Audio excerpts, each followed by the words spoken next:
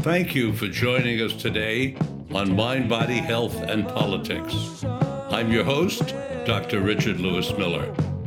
The mission of Mind, Body, Health, and Politics is to stimulate thought, expand consciousness, and encourage community. I say encourage community because I believe that the vast majority of we humans are friendly tribal animals.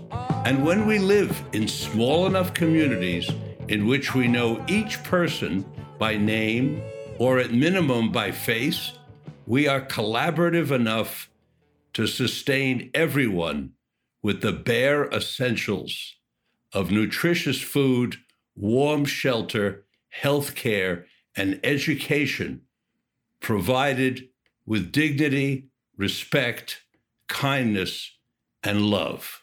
Today, we're bringing you another in our series called Confessions of the Psychedelic Elders.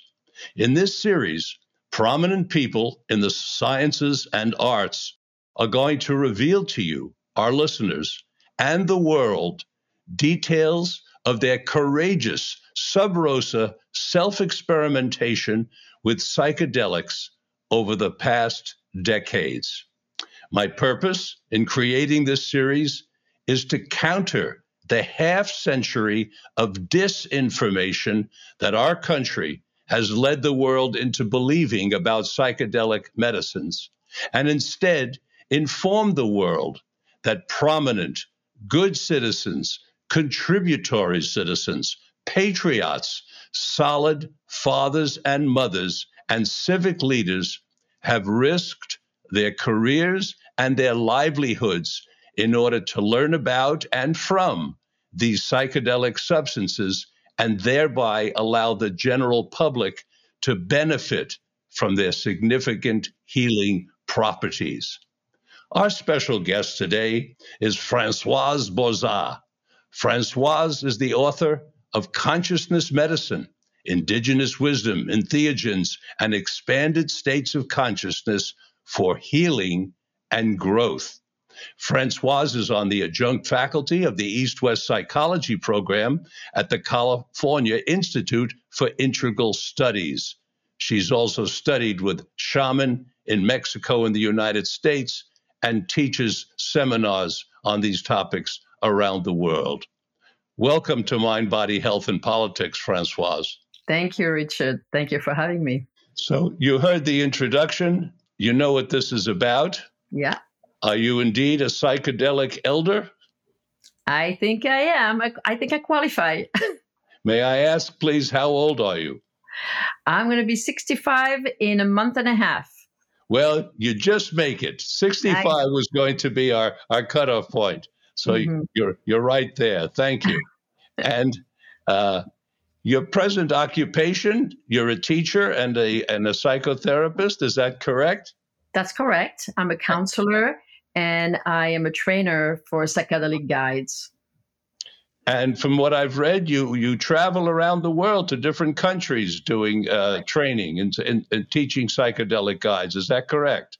That's correct. I go to France, I go to Israel, I go to Lebanon, and Switzerland, and a lot of places around the country here. And when you in France, of course, you're French, so you speak French. What language do you conduct your seminars in Lebanon and Israel? Well, in Israel, mostly in English, and in Lebanon, a combination of English or French. A lot of Lebanese people speak French, just like I do. Uh-huh. And what is your present living situation? Do you live with someone? Do you live alone? Tell us a little about your personal life in that regard. Uh-huh. Well, I live with my husband, who is a man from Israel, and I've lived with him for 35 years. We have 2 children and 2 grandchildren. Congratulations. And thank you. And so I live with him. We live in California, south of San Francisco, and happily, marriage, but happily married for all these years. And Yeah. Wonderful. 35 years. That's a long-term relationship. That's like That's a long-term relationship. that's 7 California marriages. So, as an aside, it's not our main topic, but just, from the blink, what are 3 things that you think contribute to the longevity of your 35-year marriage? A shared passion for consciousness and psychedelics. A shared interest in being bold and adventurous and doing what we feel is right. And a great sense of mutual support and respect for each other. We support one another unconditionally and individually. So there's a lot of generosity in how we support one another. And were you brought up with religion? Yes, I was brought up in a very Catholic environment in France. My father almost became a priest. He was in the seminary for 4 years studying and almost became a priest before he met my mom. So I was raised in a very Catholic environment, yeah. And what about your husband? Was he raised with religion? No, he was not raised with religion. Of course, being in Israel, there was a culture, a Jewish culture with holidays and celebrations, but his parents were actually more communist. And so they were determined to not be very religious, in fact. Mm-hmm. And does religion have a place in your life presently? Not religion per se. I mean, I do make a Christmas tree, and we do Hanukkah and different Jewish celebrations. So we have a combination of celebration. There are more celebration than religious practices per se. Mm-hmm. We have, a different sense of spirituality based in the consciousness exploration that we do and the values that we hold, but not really by religion per se. What's your present conception of what's referred to as God? Well, God for me is a divine presence, a consciousness infusing all that is existing with spirit and life and soul.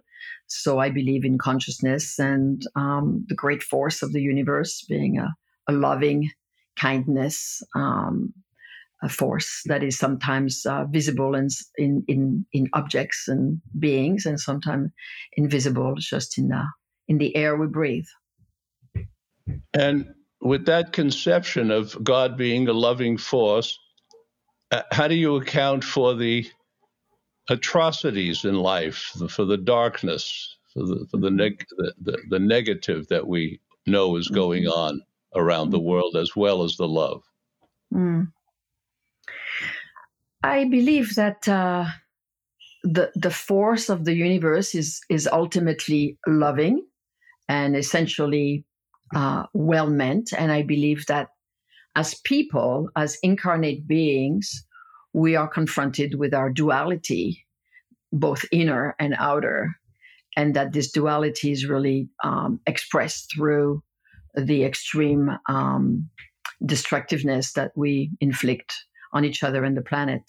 So there is a conflict or a paradox between the essence of life, which is loving, and the existence of life, which is dual and conflicted, both in our inner world, but also in the world that surrounds us, that we express, essentially. Mm-hmm. We'll come back to that later on in the interview. I'm going to go a little bit back in time with you now. And how old were you when you had your first experience with a mind-altering substance of any kind?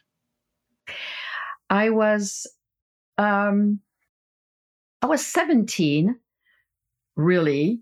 I didn't get very expanded, but it was my first experience smoking what we called hashish in that was coming from Afghanistan and the Middle East in France. And my friends, my friends and I, we were getting this sticky paste that we would crumble into cigarettes with tobacco and smoke. And so that was my first experience in being in an altered state, in a different states of consciousness.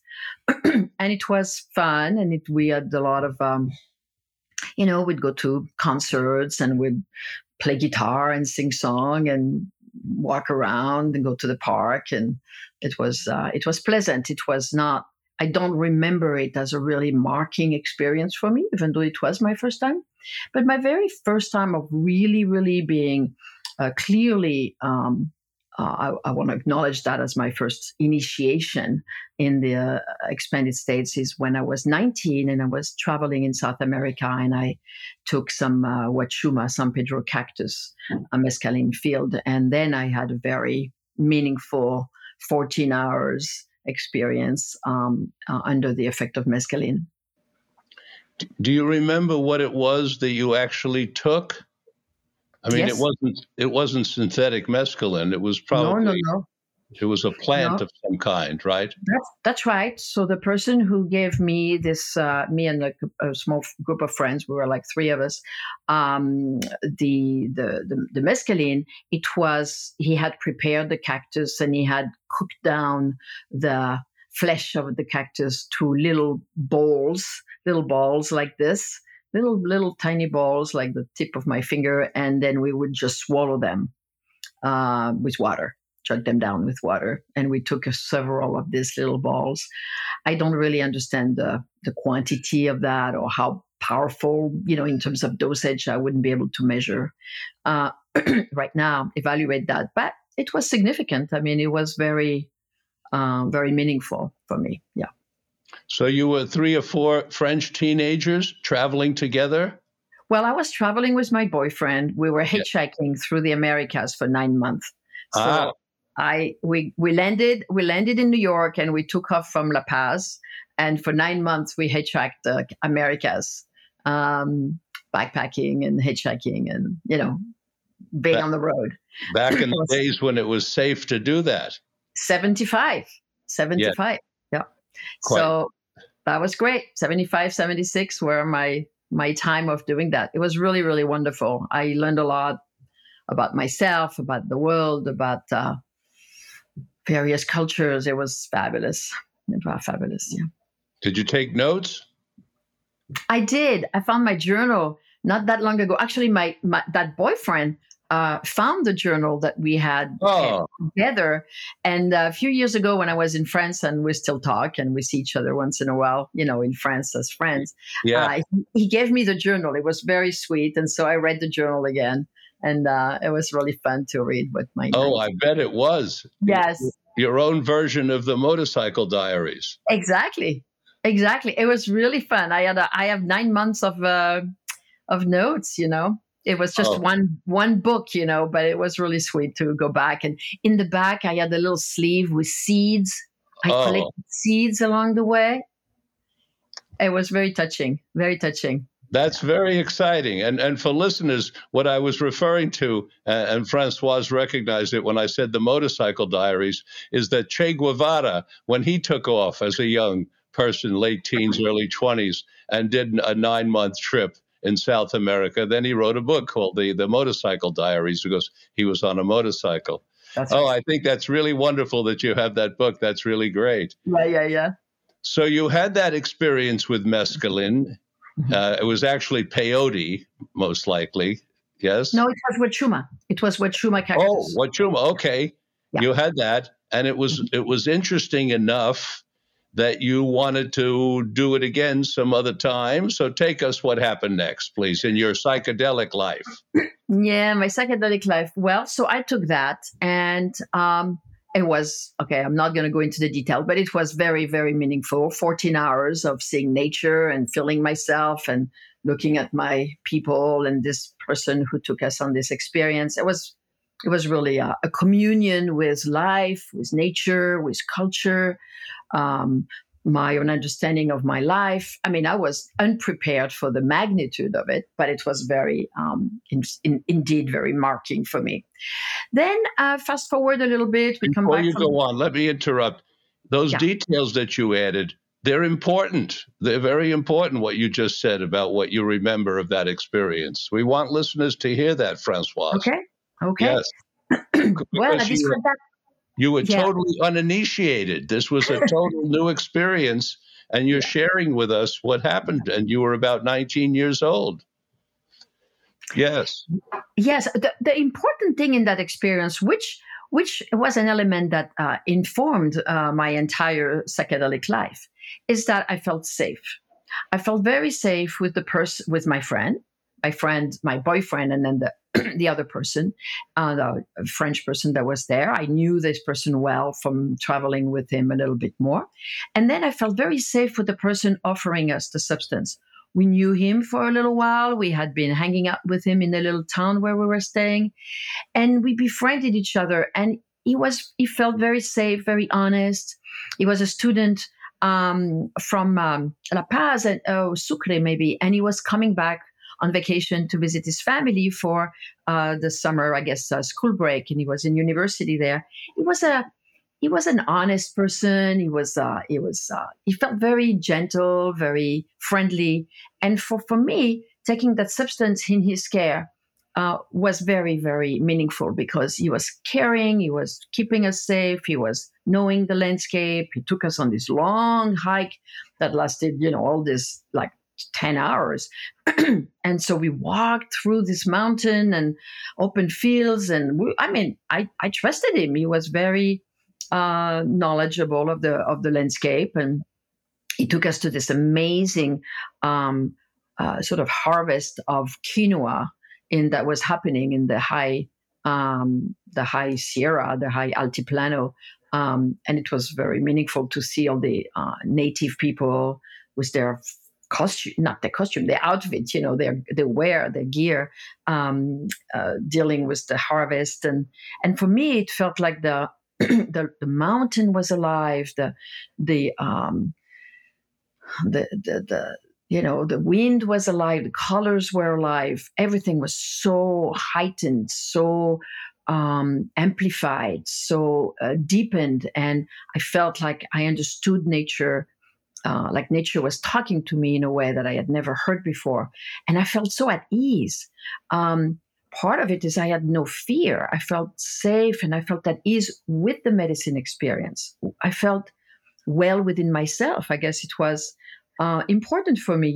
I had gone on this trip shortly after my father's passing. He had died of cancer in June, and I left in September to go on this trip.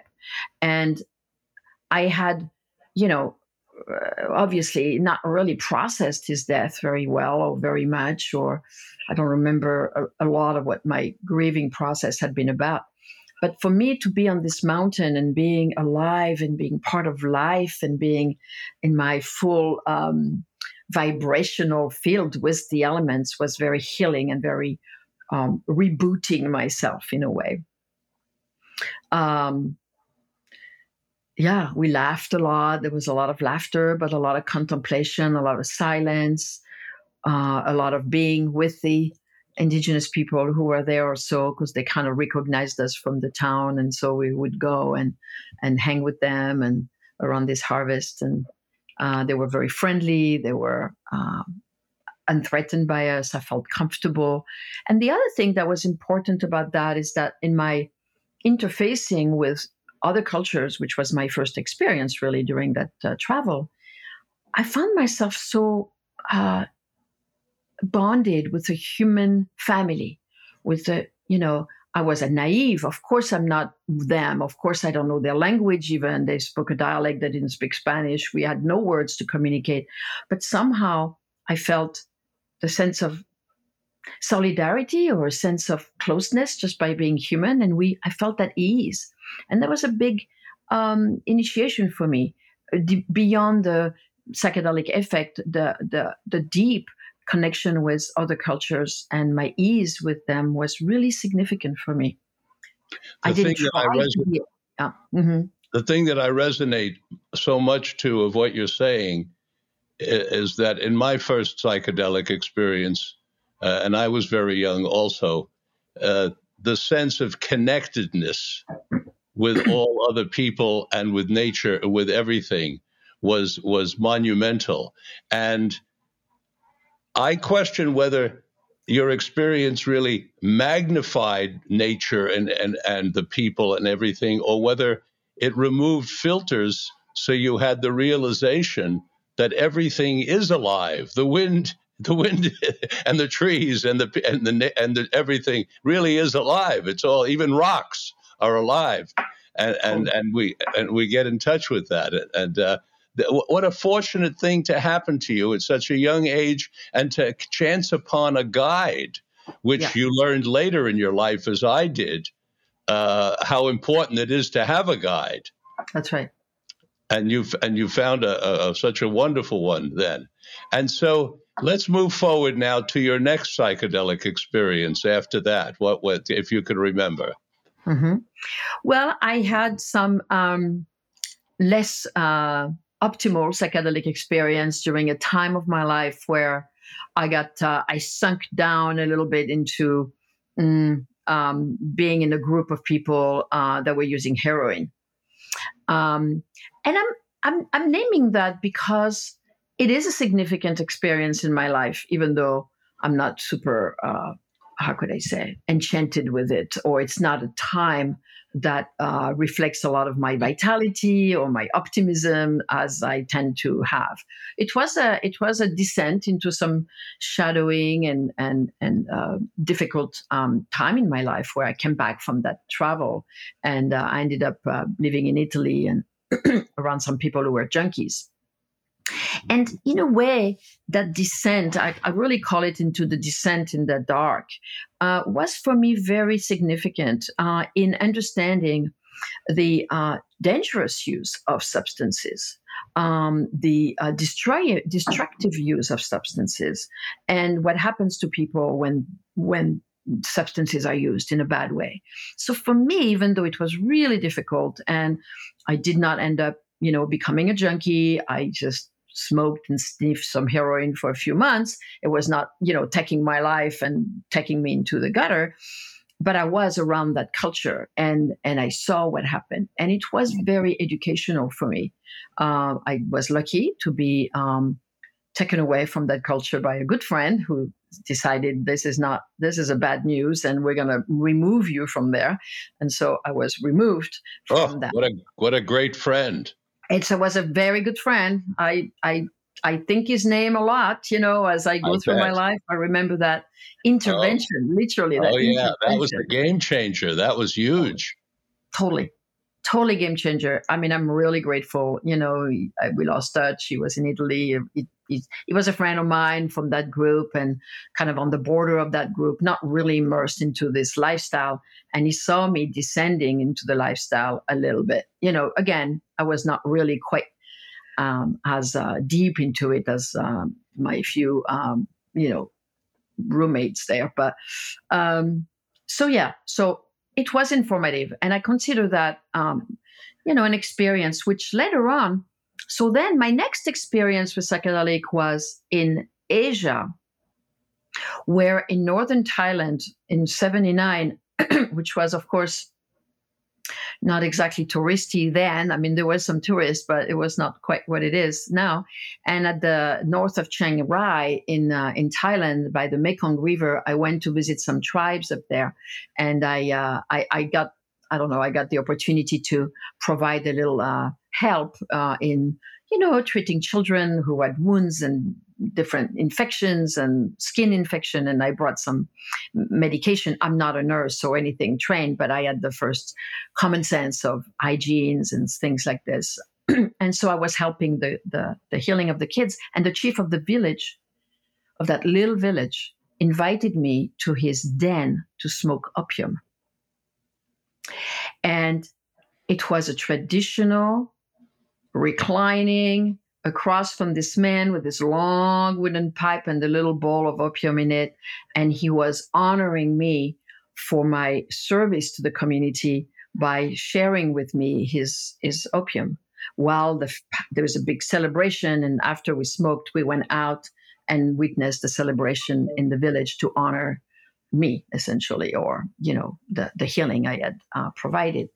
And so that was a very meaningful, traditional experience of a medicine in its own context, which was very beautiful. It reminded me of heroin, of course. It had the same flavor of being in this opiate, cotton, sort of foggy zone. It was familiar, so I was not too disoriented. In fact, I had a little bit of experience before. And that was very, very beautiful. Again, reinstated what a medicine can be in its own indigenous context. So that was a healing from my heroin use, in a way, to have this rehabilitating, the opium. I'm not saying I'm pro-opium, but to bring this medicine back in its natural form, in its traditional context, for a certain celebration that is not, throwing people into oblivion. How did you manage to do so much traveling at such a young age? You were all over in Italy, in France, South America, Asia. Quite something, impressive amount of traveling for a young person. I would work, I would work when I went to South America. I worked at the post office for a few months, and I saved my money, and I worked. I mean, I had no money given to me at all. It was all my doing. I was all very, very frugal during the travel in South America. We would hitchhike and sleep at, very cheap hotels or what people's and place, and eat at the market. There was very frugal trip. And in Asia, I had worked also before at a coffee shop in Switzerland before going to Asia, and saved my money and lived frugally during those 4 months of travel in Asia. Yeah. I asked that question purposefully, Françoise, because people listening, they want to know, can I do something like this? Or maybe she was a rich kid and she had a ton of money and was able to do it. But you're saying, no, you did this by working in a post office, taking different jobs, and then traveling, which means other people can do it. A wider variety of people can do it as well, of course, who are listening. And that's important. Okay, so you had this experience in your teens with marijuana, and then you had the experience with mescaline in South America, and then some experiences with heroin in Italy, and now an experience with opium in Southeast Asia. What was next in your travels as a soon to be psychonaut? So my next experience was, I'm trying to track, making sure I remember. I think it was when I came after I had moved to San Francisco from Europe. I moved in San Francisco in 81, August of 81. And about 2 years later, 3 years later, I met a man in the East Bay of the Bay Area named Pablo Sanchez, who was a medicine man. He was a medicine man. He was a part of it. I think his mother was Native American, Pueblo Navajo, and his father was Mexican. And he was born and raised on the Four Corners, the reservation of the Four Corners, the Southwest. And he had been participating in various rituals in his youth, of course, and later on in his life had met this other person, Salvador Roquette, who was a Mexican psychiatrist and pioneer in psychedelic explorations. And Pablo and Salvador worked together and were friends, and designed these different experiences for clients and patients to be in a therapeutic environment in which there would be some experience with psychedelics. And some of these substances were MDMA, MDA, mushrooms, LSD, and ketamine. So that's how I was sort of raised in this field of psychedelic psychotherapy environment, where the substances and the journey themselves were framed within a context of personal growth, personal healing, personal development, a therapeutic counseling, healing. Pablo never called himself a therapist or never called himself what he's doing as psychotherapy. He called himself a consultant. And what he was doing was consultas, and he was doing journeys and sessions, he called them. And so they were never aimed as a psychotherapy in the sense of curing something. He was more looking at the large picture, the big potential of people, and trying to help them unfold the potential. So a lot of my exploration for the next years have been started and have been exploring myself and doing a lot of journeys with these different substances. Did that take place in the United States or in Mexico? Because I seem to remember that Raquette had some special permission from the Mexican government to do psychotherapy with psychedelics. He was in an unusual position down there, as I recall. Yes. So my personal work took place in the United States. Pablo was working that way. I was kind of ignorant and naive as far as the legality of things. So, there was a whole group of people working with him who are doing essentially, his version of illegal work, but we were all like working with him and doing our journeys. Salvador was conducting his work in Mexico, you're right. And he had some permission. And then eventually the psychiatrist board in Mexico reported him, and he went to jail and he got out. And I think he continued some work in some villages, sort of a discreet work for a while, being hosted by villages in the countryside. But it was a lot of less intense than what he had been doing. I know. He had a terrible time when the government turned on him. I recall that distantly. And you were fortunate to be in the United States, even though it was illegal, or at least LSD was illegal at that time, but MDMA was still legal in 1981. Yeah. Well, by the time I started to do my personal work, I think I was just at the border of MDMA becoming illegal in 85. That's right. Or something like that. So, and I was not really aware, like I said, I was very naive or just really, really ignorant about the legal status of everything. I was just a new immigrant and not very plugged into the psychedelic legality or not. So Now, did you sort of associate with a psychedelic community, or did you also have other friends who were not involved with psychedelics? Well, a lot of the people that became my friends were definitely involved with this work with Pablo, and we had a community of people who are still my friends to this day, actually. 35 years later, they're my Thanksgiving buddies, every year.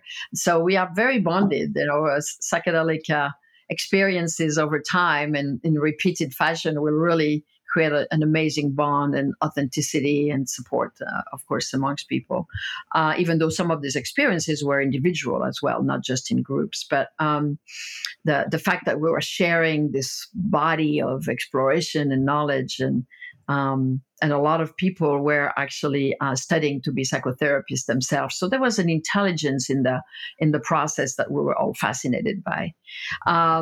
So my friends were mostly in the psychedelic field and were interested in this dimension and this access of psychedelics. Yeah. So you had companionship as contrasted with some of the other elders that I have interviewed who literally had no one that they could share the experiences with. Some of the people I've interviewed are college professors in the Midwest. Yeah. Tom Roberts and Jerry Brown, and of course he had his wife Julie. But they were isolated. Chris Beisch was isolated. And so they had no one for years that they could talk to about the experiences. You were very fortunate that you had these people. So it also gave you a sense that you were involved with something positive, not that you were, looking over your shoulder all the time about, who's going to find out and what are they going to say or do to you, correct? Yeah, that's true. And it's interesting as you said that, Richard. I feel also the importance for me that was my environment of the importance of the community, of being a community doing this work, and the support and the reflection. We were all, how could I say it, to experience the sense of depth and share verbally our experience, create a sense of family here. People are all coming from different places in California and pulling together. People would come from New York, from Florida, or from the Midwest, or from different countries, right? And we found each other as a family of sort, and that context and principle of community really remain very dear to me to this day in my own community now. How this has been carried over to what I believe is so important in the field of psychedelics, which is the principle of community and togetherness and sharing of these deep places with one another. Sure. Well, you heard how I feel about it in my introduction when I talked about community. I share that with you very deeply. And I believe a lot of that came out of my early psychedelic experiences as well, and later ones. During this period, I'd like you to tell us, if you can, about some of the different psychedelic experiences you had with the different substances, so you can differentiate, because you mentioned a few. You mentioned MDMA and you mentioned LSD. Tell us something about the different experiences and that you had at the time, what you can remember and share with us. Yes, I do remember. It's interesting how those experiences really are so branded in our memory, right? And we can recall them pretty readily. Some of them blend, of course, and are less prominent, but some of them are. And I remember my MDMA experiences being really important for me to process some of the trauma that I didn't call it trauma then. I don't know, experiences of life that had been difficult. Now we have psychological vocabulary to point to this moments, but I was really resolving and from my body as well as from my heart and my energy, some fears and some very deep challenge of trust that I had accumulated in myself, and the MDMA, was really significant for me to talk about those experiences that had happened, being able to put some vocabulary on it, tell someone, and through the telling and through the, discharging my body contraction, I was able to really liberate myself from some pretty gnarly, experiences that had left traces of fear and mistrust in people. So that was, MDMA was very significant for that. And I remember one experience where I was touching a piece of trauma, of difficult situation, and feeling very nauseated and feeling like I was really in the trench, of my difficult, ugly, unpleasant process of feeling disturbance, and how my body was moving around, feeling really uncomfortable, like this like things that I was trying to get out of my skin, so to speak. And then I would emerge to this light. I was outside. I was emerged to the light and be surrounded by the trees and feel like my belonging to nature, which I knew I was anchored in me from previous exploration that we said. And so I felt like this renewal of hope and well-being and health. And then I would sort of literally dive back into the bottom of my pond, with the muck and all. And then I would come back up to breathe.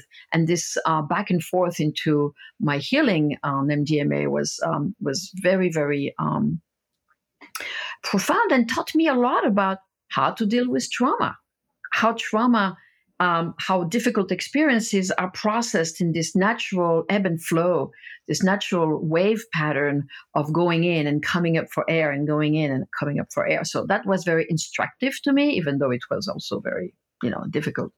So that was MDMA. the mushrooms, I felt. Excuse me, let me interrupt before we go on.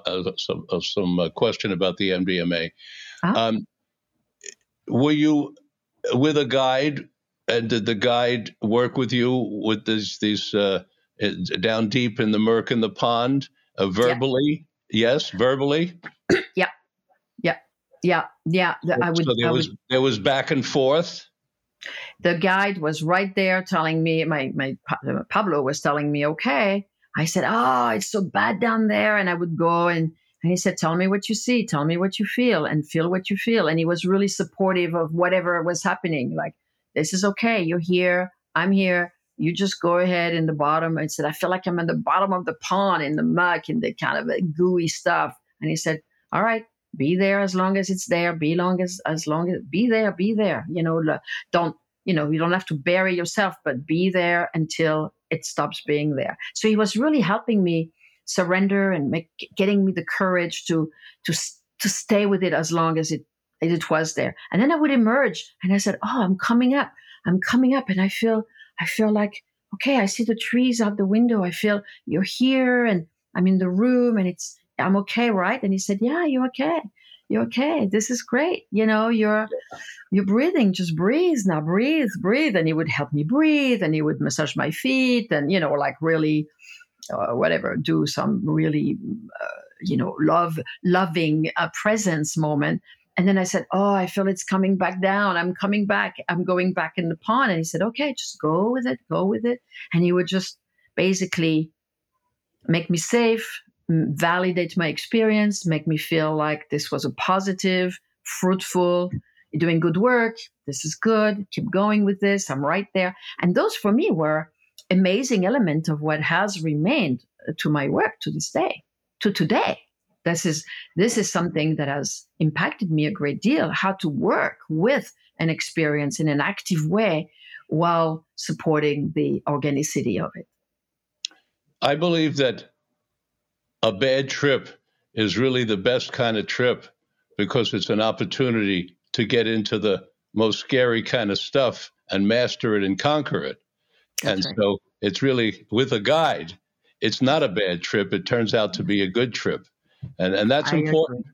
It's important. Yeah. You agree. And it's important for listeners and people to know that these medicines aren't all about happy, laughing, joking, and kidding around and communing with nature, which is all a lot of fun and part of the experience for sure. But it's also about going down into the depths of our dark sides and mastering and conquering.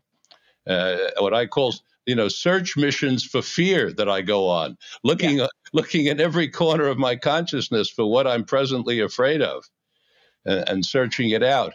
So that was MDMA. Okay. A question, it's going to relate to MDMA, but it's going to relate to the other substances as well. Mm-hmm.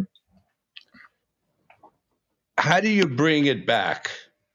Bring it back, meaning you're in an altered state. Mm-hmm. You're going to come back into what we call a reality state. We call it that. It's just another state, as you know, but we call it our reality state. How do you bring back the depth of what you've learned and experienced so that you can manifest it in your daily life? Mm-hmm. Yeah, I mean, I have a lot of passion for that piece, Richard. That's really where, that's really what I wanted. Do I care about going down in the trenches, doing an MDMA experience? No. Do I want to be in the bottom of my pond with the muck? No. What I want is a better life, a more trusting life, a more easy life, a more, breathing life, right? I mean, literally I had a hard time breathing. There was a moment where, it was coming to crescendo, this need of dealing with this. And so, what my guide really helped me, and that I've continued to work with and, promote or something, is the integration process. Meaning he said, okay, you went there, you did all this work, you liberated yourself from all this, you saw the truth, you felt the truth of your fear and trauma, and you felt the truth of the love and the trees, right? And now How are you doing on the other side of this experience? And part of his guidance was, what is the transformed self? So that's something I've been really exploring a lot and working with, and that I've developed, further, so to speak, is what is the state of the transformed person? How does it show up in life?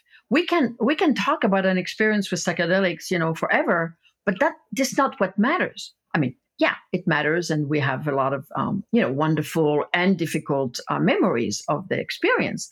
Yes. But what is the result?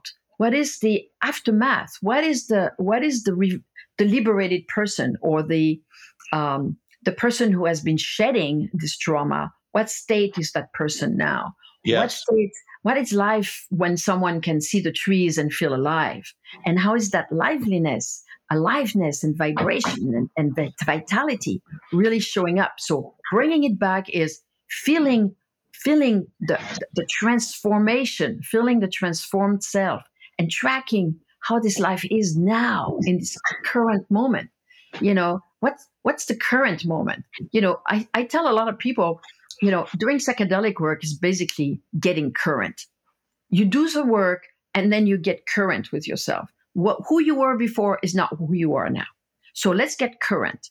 And so getting current is important, realizing who you've become after an experience, and then how to anchor the gift, the gift from the experience, how to anchor this vitality in some practices, in some rituals, in some celebration, in some self-care. And so a lot of this new self is being practiced into ways that are really making it true in life, and making it like, so the roots are sticking, the seed is germinating and it's actually sticking, rather than being flown around the wind because there's no aftercare.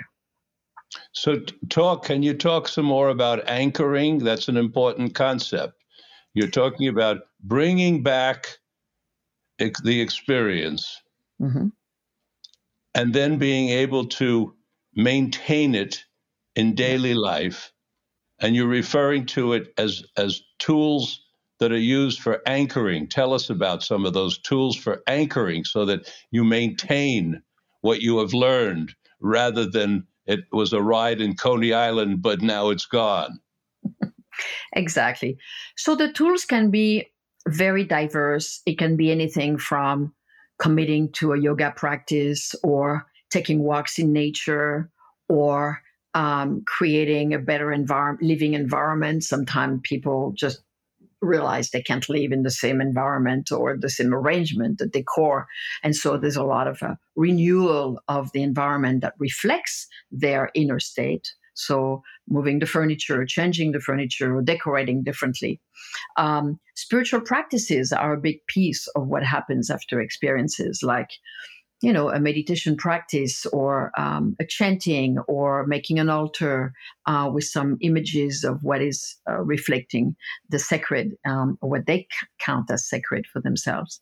It's also reaching out to friends and becoming less isolated, and sharing more of their, not their experience of psychedelic, but who they are becoming, joining, a gardening club, or a singing choir, or a hiking group, or going traveling. For some people, they feel more bold and more adventurous, and they can, do a yoga retreat in Costa Rica, or a, adventure in Alaska in the summer, or something. So they feel a little more capable of doing something, or they feel also more empowered. And some people decide to speak up for their emotional self and their issues with someone. Maybe they try to resolve something, or reach out to be more authentic and possibly more vulnerable, but also more boundaried, and less weak and passive. So the practices that are possibly found and created and suggested are application of the transformation that has happened in the journey. So let's say someone is going into a journey wanting to open a bigger spiritual space because they feel a little flat, in their life, and they want to see the bigger picture, right? Which is a lot of why people do psychedelics also.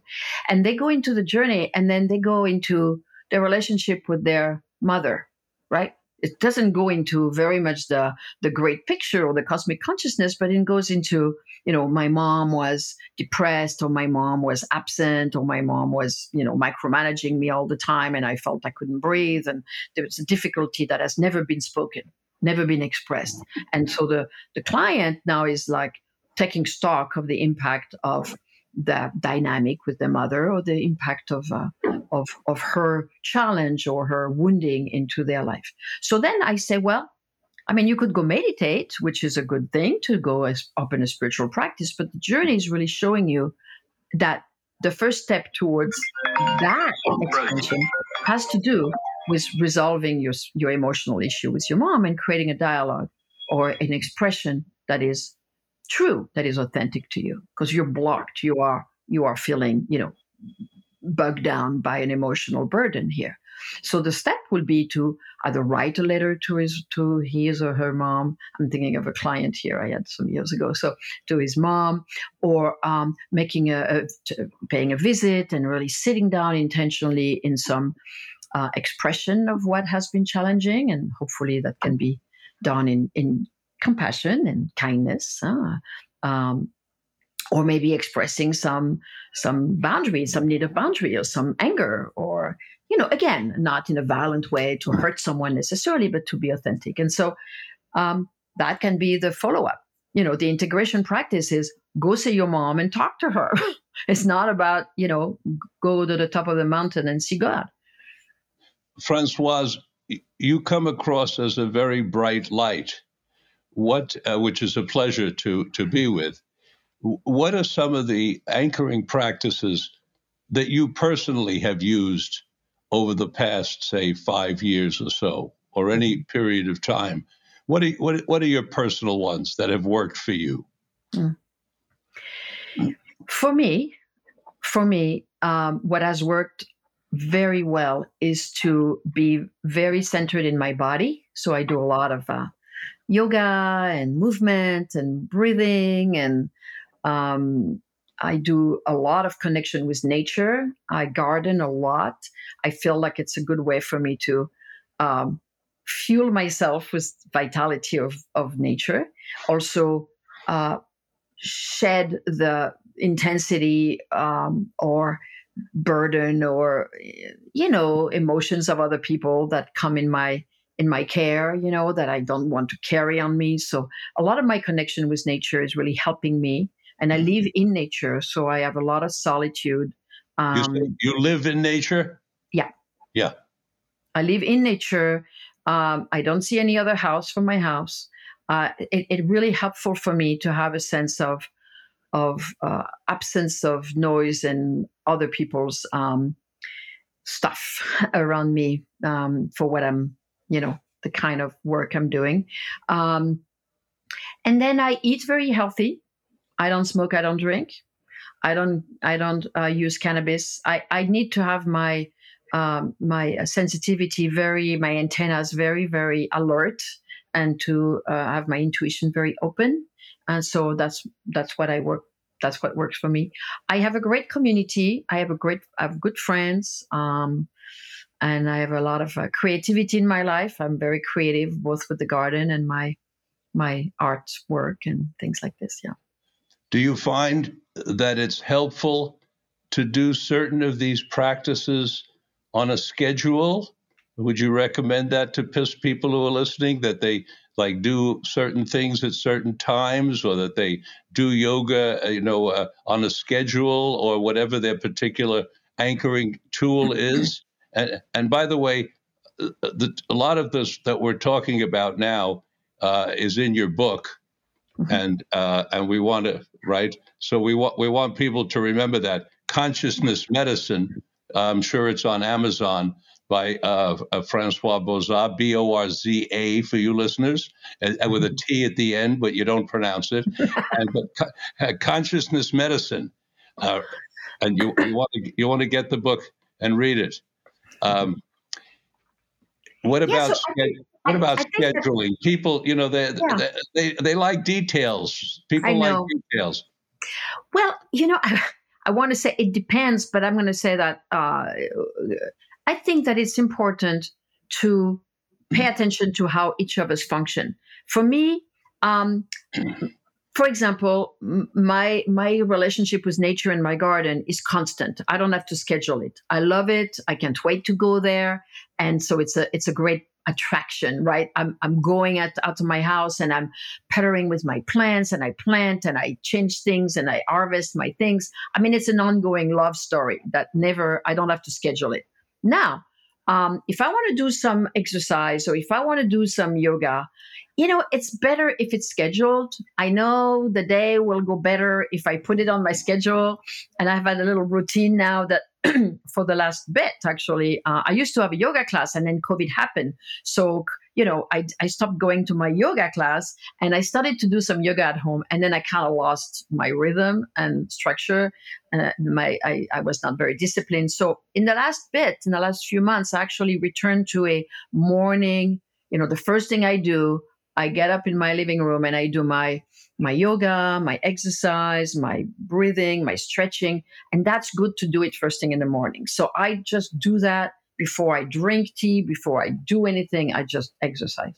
The other thing that is important is I do some artwork, ceramics specifically, for the last 2 years, a year and a half, and I really like to go somewhere to do it because getting out of having a schedule, time for when I go and do my ceramics is important for me because otherwise, if I just want to do it at home, I know I'll kind of get busy with this and that, and my wonderful nourishment with my creativity might be remotely on the bottom of the list of my activities. So it's a good idea to schedule, to structure, and then check with yourself. Some people feel like, oh, I can't wait to get up and sit and meditate, or oh, I can't wait to get up and do my journal writing. And so whatever is instinctively pleasant will always happen. And we don't need to schedule those.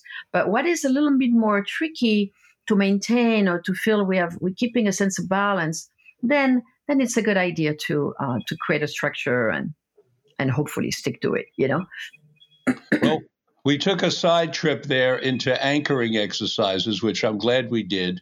But Yeah. I'm going to bring us back because we talked about MDMA, and I interrupted you when you were going to start to talk about psilocybin. So if you'd be so kind as to take us on a little mushroom journey. Yeah. Well, that's a big love of my life. The mushroom is the big love of my life. It's really something. And it's almost like, I don't know, I don't want to be too weird about it, but it's almost like it called me. It felt like it was really a path for me of deep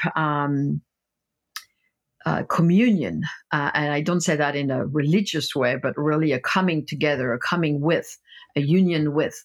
An intelligence, an organism, a tradition. I don't know, some intelligence that has really been wanting me to be its steward or messenger or carrier.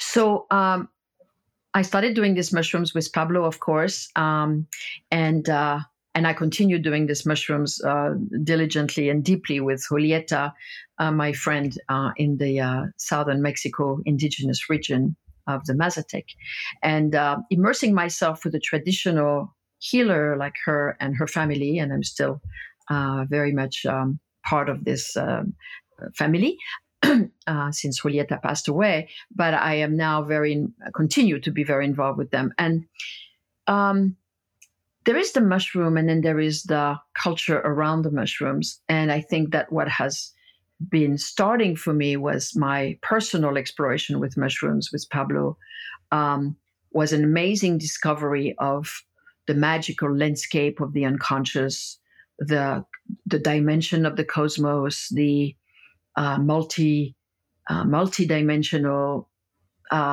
aspects of life, and my inner forces and darkness and archetypes and my deep psychology and the karmic understanding of my destiny, the perfect theater of my life with the different people coming into being my actors on the stage of my life. My self-love and discovering my appreciation of myself and my judgment of myself and where that comes from. The biography and lineage of my family of origin, my father and mother, and where they came from, and their predicaments and circumstance and conditions of their own cultural background and social background and trauma, what they endured, and my understanding of how that shaped me. All this richness, that the mushroom really have given me. It's to penetrate oneself, to dive into one inner world with the mushroom is quite an adventure that is not always easy and can be quite challenging. As we said earlier, it's not always a happy-go-lucky kind of, let's listen to the beauty of the music, although that's there too. It can be really challenging to tap into our limitations and the wounds and the isolation or the very difficult experience we go through in life or in our culture or what surrounds us and the state of the planet. I mean, all this can be really challenging. But I think that the more we know, the wiser we are. And the more we know about ourselves and the world around us, the more loving we can be and the more conscious we can be in the decisions we make. So it is the more agency we have with our lives, the more vitality we can have and the more vibrancy we can have, and we have more potency. The more we know, the more potent we are to make changes, I believe. Can you give I call it a process of liberation and empowerment. This is my words, that I like to use. Can you give a rough estimate of how many times you've taken psilocybin? I don't know. More than 50? Oh, yeah. Okay, that's good enough. And hundreds, yeah. Mm-hmm. Hundreds. And how about LSD? I have worked with LSD also. Not quite as much. I don't know how many times I took LSD. Again, I took mostly mushrooms. My path has been mostly with mushroom. So I've taken LSD and I've done some work with LSD with Pablo and other people. I love LSD. It's a very beautiful medicine. I like the visual inner and outer effects. I like the sense of community. I like the Which one is the big teacher for you? Mushrooms. Mushrooms is the big teacher. Yeah. And can you talk about dosage with mushrooms? How many grams that you take when you want a big lesson? Well, it has evolved with time. I used to possibly take 5 grams of dried mushrooms when I was starting, and now I think that my teaching, my full experience, probably 2.5. And are you currently still taking psychedelics? Yes, I do. I continue traveling to Mexico on a very regular basis, and I feel like I can explore there. I have my own little practice, but mainly I like to take them in that context because I want to continue learning from the land in which they are practiced. Because for me, I learn from the mushroom, but I learn also from the nature around the mushroom. I feel that that's really, interconnectedness is very important for me between the land where the plant is growing and the plant itself. So I want to learn about the culture, and I want to learn about I hope and I pray for the mushroom to keep downloading their wisdom as far as a tradition, not just an organism and a molecular, thing we take. Of the people I've interviewed, we seem to fall into two camps. One group is finished. They've taken the psychedelics for decades, many experiences, and they feel complete and that they've learned as much as they're going to learn. And the other group says there's always more to learn, and I look forward to learning more, and I'm going to continue doing it. And then I interviewed an 80-year-old recently who stopped for 15 years and now and in order to practice what he had learned, and now he's looking forward to coming back into taking psychedelics for the next step and to learn more. That's been a very interesting. Have you experienced microdosing with any of these substances? Mm-hmm. Yeah. Which ones? And tell us about microdosing, please. I've experienced with microdosing with mushrooms. This is what I've experienced microdosing once with some friends of mine, LSD. And that was interesting, but I think it was a little more than microdosing. So I found myself slightly sort of in a very interesting state of great appreciation for nature, but also a wonderful goofiness with my friends. But it felt like it was it was more of a journey than a little edge of the journey rather than really the microdosing. So I wouldn't say that. Yeah, that's a lot more than a microdose. yeah. It was definitely more than microdosing. But the mushrooms, yes, I have microdosed with mushrooms, and I really feel that this is a interesting and valuable experience for a time to tap into. For myself, I mean, I just say how it works for me. It helps me feel more settled, a little more relaxed, a little more being, and a little less doing. My tendency is to be very active, very outwardly turned, and even though I cherish my solitude and all, and when I microdose, there's a sense of leaning back, of sitting and leaning back against the back of my life, so to speak, and the seeing the world in my life rather than be constantly on stage of my life. Right? There's a nice feeling of rest and of contemplation. It opens a space of contemplation for me that I value greatly in the state of my life that is a lot more about creation and manifesting and producing and talking and teaching. Sitting back is a good welcome option for me. And what is the size that you like for a psilocybin microdose? Well, I suggest, and for me, maybe again, I'm very, very sensitive, so my personal dosage might not be reflecting to what other people might do, but Understood. something around the 20th of a gram for me is what is sufficient. But for most people, that is not really enough. People take a 10th of a gram, or between a 20th of a 10th of a gram, 15th of a gram. Between a 10th and a 20th of a gram. Mm-hmm. Yeah, because again, what we want is not for someone to have an experience. We don't want anybody to feel any effect. We want some people just to have a state inside that's more soothed, or more for people who are a little bit lethargic and depressed. It creates a little bit more vitality, but it's not about changing the sensations.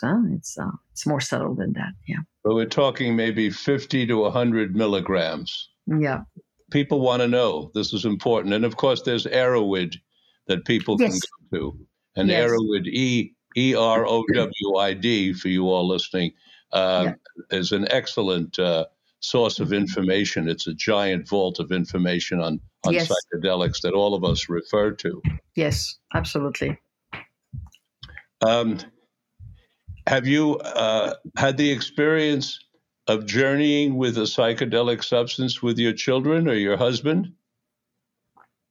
Yes, well, with my husband, I have been to Mexico with him, and we have done mushrooms together, and we have done salvia together, and we've done some. What did we do? We did some mushrooms, of course, with Pablo, and again, it was in Mexico. We've done MDMA together. We've done a lot of we've done a fair amount of explorations together. Yeah. And what can you share with listeners about your sexuality with psychedelics? Mm.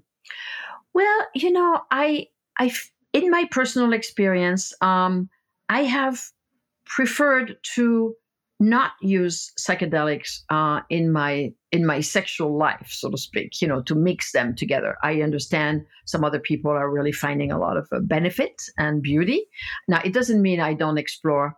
Especially with MDMA, a space of sensuality and closeness, which is beautiful, which is bonding.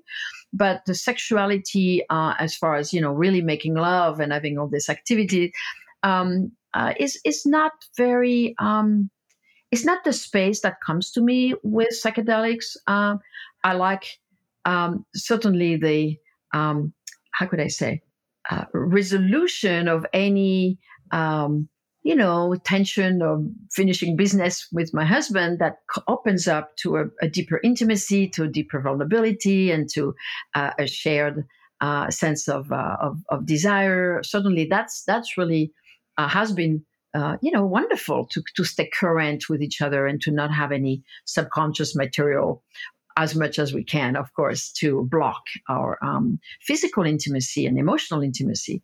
But I don't like very much the mixing of the substance with my sexual life, per se. Tell us something about the place of agenda or what's sometimes referred to as intention with regard to the use of psychedelics. What are your thoughts and what do you teach about that? I consider intention an important piece of the preparation in entering those states with psychedelics. One has to, why do we do something? I mean, do we do something because we feel we need to expand our lives? Or do we do a psychedelic because we have a painful story to resolve and explore and liberate from?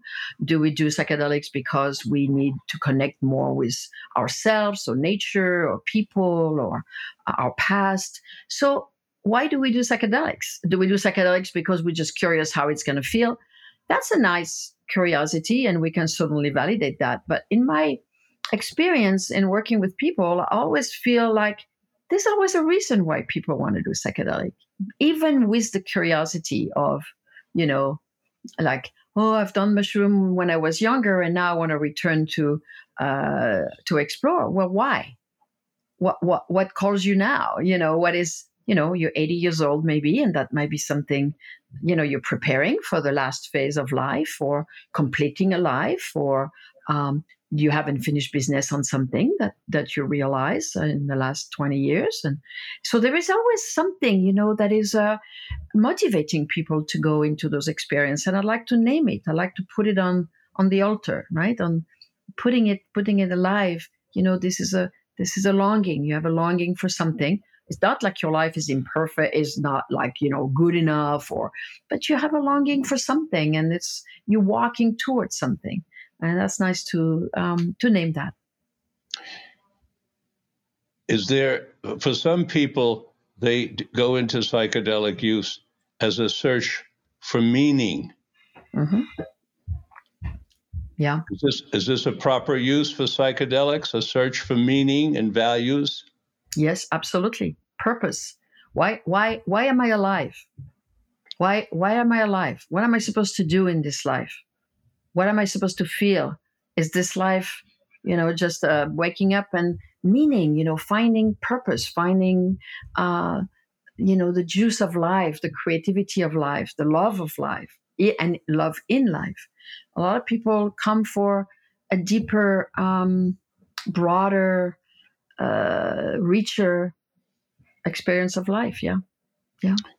So we're coming to the end of our time, and I have a question. Unless you have material that you can think of, which you're most welcome to, a question I'd like to end with, which is, an adult comes to you or comes to me and says, I've never had a psychedelic experience, but I want one. What do you tell them? How do they go about it? What do they do? What's the best advice, counsel you can give them? Mm-hmm. Well, I ask them, why do you want it? What brings you to this? And start to look at their life, their aspects of life. Like I say in my book, where are you? What let me, orient yourself in your life. What brings you to this desire of an experience? What's happening in your internal landscape with your body, with your emotion, with your spirituality, with your social life, with your relationship with the world and nature? What is the foundation in which an experience like this will land? So we'll look at literally the landscape. Where is the soil in which we're going to put that seed? And we want to cultivate the soil. We want to cultivate this, and then we want to create intention, and we want to create balance. We want to create resources. Where is the person going to go after an experience? Who are they going to talk to? How are they going to take care of themselves? We want to create the environment, the basket in which to put the offering, right? So a lot of this for me is about really, really making sure that that there is a go-to and a come from around the experience itself. So creating the container and the inner care is very important, and the outer care is very important. And then there is the finding a guide, finding someone who can be trusted, skilled, educated, who has been there, done that, and has some good support to offer, and will support the person afterwards. Someone who will show up not just for the experience, but also help, or a counselor, chaplain, or good friend who will be able to really reflect and validate afterwards. And as we said earlier, keep anchoring the experience on the other side, or make sense of it if it's a difficult experience, really being able to sort things out and see the value of such difficult experience. So we want to create the environment for the experience before going into the experience. And then, of course, we have to talk about what it's like, what happens, the effects on the body or the mind, or, losing grasp of this reality, and the safety that is there, and the consent of, a touch if needed to hold a hand. We want to make sure that everything is sort of spelled out so the person feels very safe. Again, a lot of the data has to do with the container. Is there an age at which you believe a person should achieve before they have their first experience, a chronological age, or does it depend solely on the person, or how do you see that? Well, it depends on the person, of course. It depends on the context. In Mexico, children are part of the ceremonies there, and they ingest a little mushroom with their parents or their grandmother or something. So there is a access. They're not removed from the environment at all. But in our world here, of course, if you are with your parent and you are not, 18, and your parent is, or some family members with the consent of the parent is determining that would be beneficial, someone can do an experience of 16, 15, 16 in some ways, in some smaller dosage. It's all a matter of dosage and context also, of course. It can benefit, again, with the parent consenting and permitting, with the right environment. It can be very useful for teenagers and young people in state of depression or challenge in life. It can be a really good shift. But again, it has to be done in a legal way with the parents present and all. So, with an excellent guide, are psychedelics for everyone, or are there some people who would be better to say no? I think there are people with mental challenges like bipolar challenges or fragility towards psychosis, or people who've had seizures, who have a seizures condition, women who are pregnant, people with heart disease and blood pressure. Some people need to really make sure they are physically fit and that it doesn't endanger their life. So I think there's a caution for that. And people who wish to have an experience should really consult a physician or psychiatrist, especially people on medication, SSRIs and such, and anxiolytic, as well as blood pressure medication and different other physical challenges. So there is a medical screening to be done for psychedelic ingestion, I believe, for safety and the right approach. Yeah. Mm-hmm. But overall, I gather that psychedelics have had a profoundly positive effect on your life. Yes, it has been a really amazing love story, a careful love story, but a love story. And I keep learning. Like you said earlier, for me, I keep discovering and learning and reasserting and opening new pages of my book, my life book. And I really feel a wonderful support and appreciation for what psychedelics have taught me and healed in me and offered to me. Yes. Well, that's a great place to stop our interview. And thank you very much, Françoise. Thank you for the opportunity, Richard. That was great. Well, it's been a pleasure. Thank you so much. And thank you all for joining me for today's broadcast of Mind, Body, Health, and Politics, with special thanks to our producer, Charlie Deist, and our IT specialist, David Springer in the Midwest. Working together as a team, David in Kansas, Charlie Deist in Berkeley, and myself in Mendocino County, we make this broadcast possible. And this program and other programs of Mind, Body, Health, and Politics can all be found on our archive, mindbodyhealthpolitics.org. Please join me again next Tuesday at 9 o'clock Pacific Standard Time for our next broadcast. And until then, this is Dr. Richard Lewis Miller reminding you that good health is worth fighting for, and it is essential for life, liberty, and the pursuit of happiness.